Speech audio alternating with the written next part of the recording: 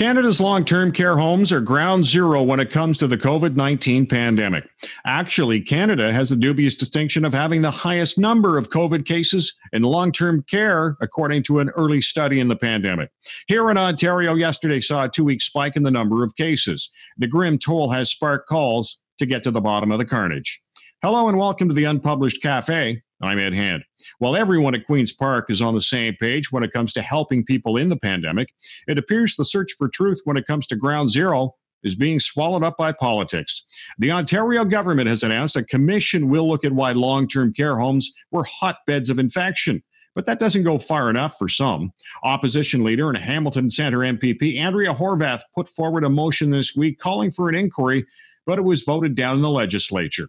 Andrea Horwath is joining us via Zoom call, which we can tell is bringing us some technical difficulties, but we do not want to edit her message. Let's talk about the legalities of a commission versus a public inquiry. Which has more clout?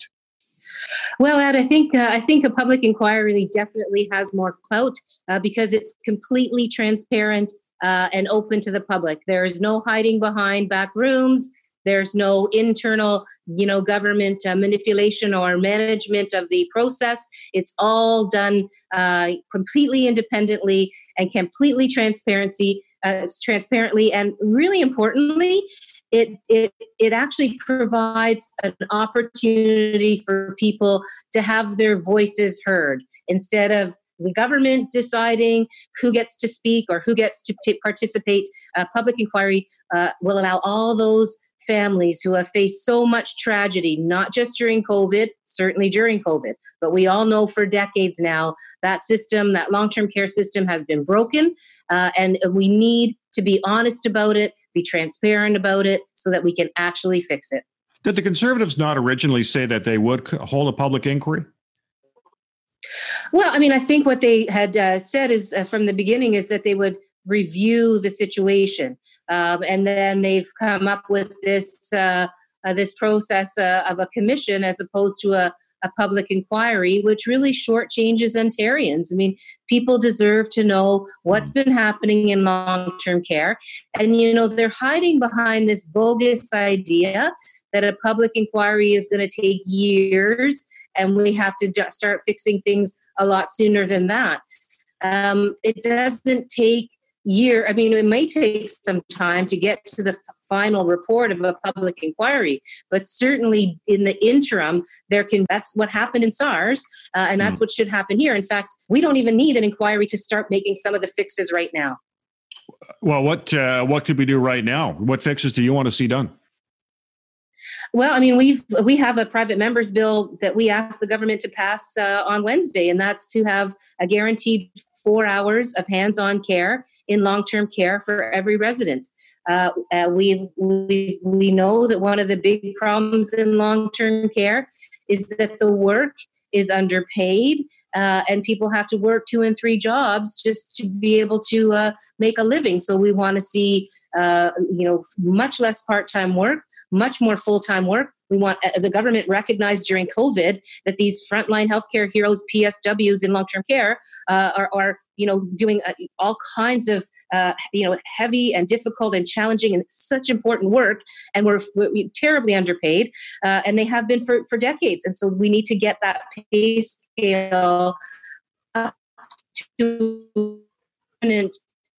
pay that, but before COVID and after COVID, they worked their hearts out for our loved ones, and they have not been recognized for it. So pay needs to be dealt with. We know from the Wetlaufer report and the SARS report that makes a huge difference in terms of the ability to contain outbreaks, for example, of any kind of infectious disease. But it also makes a difference in terms of the quality of care for people who are residents in long-term care. There's also recommendations around staffing levels and ratios of staffing and making sure that every single shift has the appropriate number of staff. Again, things are not unknown. Tragedy governments, the previous, that these behalf of Ontarians, we were asking those questions back in February and March. Are they ready? Are they ready for what might happen in long-term care? And the minister assured us that they were ready. And of course they weren't. And now here we are with the horrifying tragedies unfolding each and every day in long-term care. Andrea Horwath joining us in the Unpublished Cafe as we talk about at least the NDP's the desire for a public inquiry. Well, everybody in opposition, Green, Liberal, and the NDP calling for a public inquiry. Conservatives think an independent commission is the way to go. Now, the Conservatives point to speed being a key factor here. Is that really a big deal for you? No, I don't. I think that's simply what they've dug up as their excuse for not going to a public inquiry.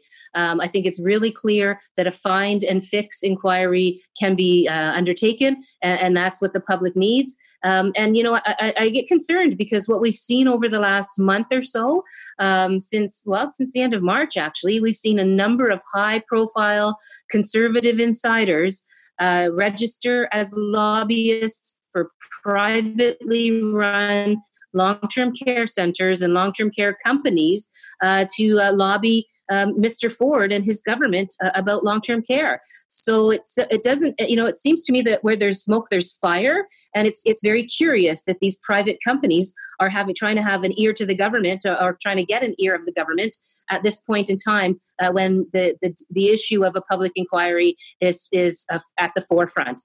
Because I think one of the things that needs to be looked at is the difference in quality of care and the number of deaths and the number of outbreaks in privately run for-profit facilities versus not-for-profit and publicly run facilities.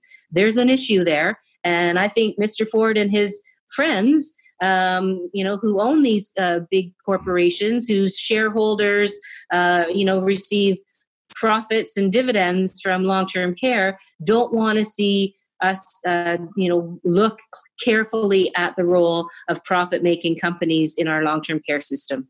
That's troubling. What would you like to see in the terms of reference for a commission?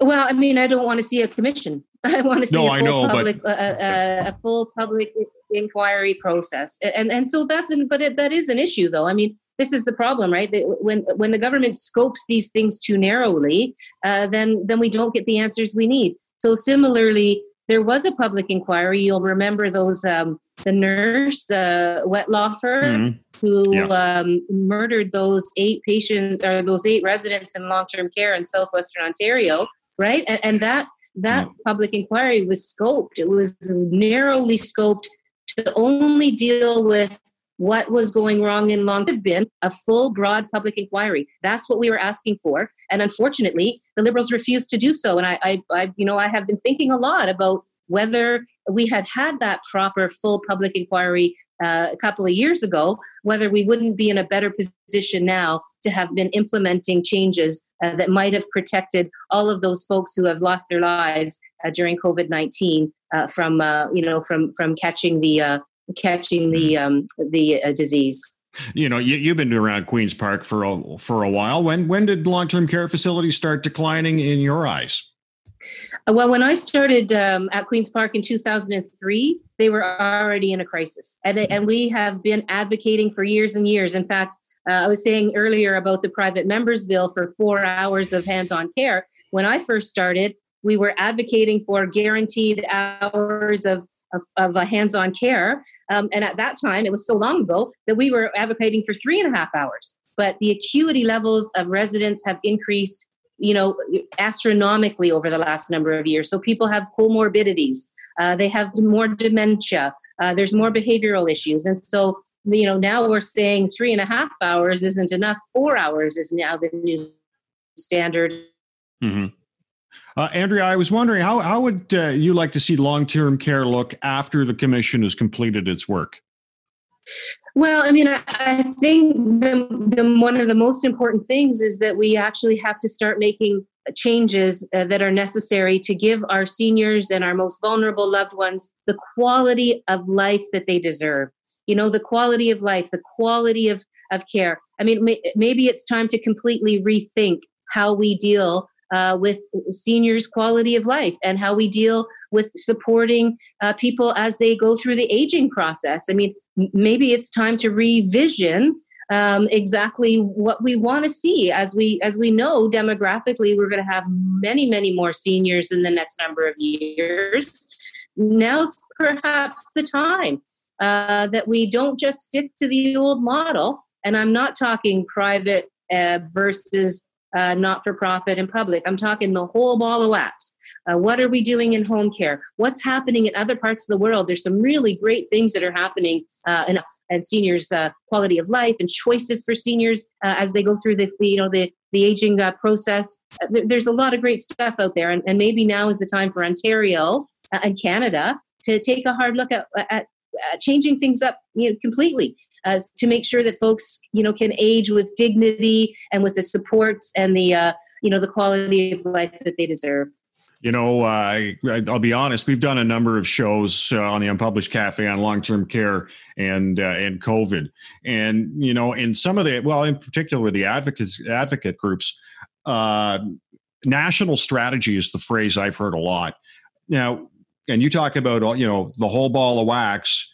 How do you feel about the federal government possibly taking over long-term care? You mentioned home care and all that from the provinces, bring in national standards as opposed to each province having a different standard. I don't have a problem with pulling the idea of pulling long-term care into the Canada Health Act and making sure that there's requirements or standards. But I do have to say, we've heard this before with childcare, and we've heard it with housing, and we've heard it on a number of different files. And look, what we know that the big changes that have happened in Canada, things like our Medicare system, happened because one province at that time it was Tommy Douglas in Saskatchewan, took the reins and actually made the changes, and other provinces followed suit. And then finally, the federal government made a national program. And, I'm not prepared to sit as an Ontario leader, official opposition leader of my party. I'm not prepared to sit back and wait for the federal government to come up with something. I think we have an opportunity here in Ontario to be leaders on this. If the Canadian government, the federal government wants to find a path forward to tie the nation together in terms of long-term care standards, that's great. But I don't think we should wait for that. I think we should be doing the heavy lifting ourselves and taking care of our seniors here in Ontario. Andrea, I want to thank you for joining us. Absolutely my pleasure, Ed. Absolutely my pleasure. Thank you for inviting me. Andrea Horwath's the leader of the opposition at Queen's Park and an MPP for Hamilton Centre. Now it's time for you to weigh in on the unpublished .vote question. Should the Ontario government conduct a public inquiry into long-term care homes, or is a commission good enough? We want to hear from you on this crucial issue facing us today. I want to thank my guest, Andrea Horwath, opposition leader at Queen's Park, NDP MPP for Hamilton Centre. And I want to thank you for listening to the Unpublished Cafe. Stay safe. I'm Ed Hand.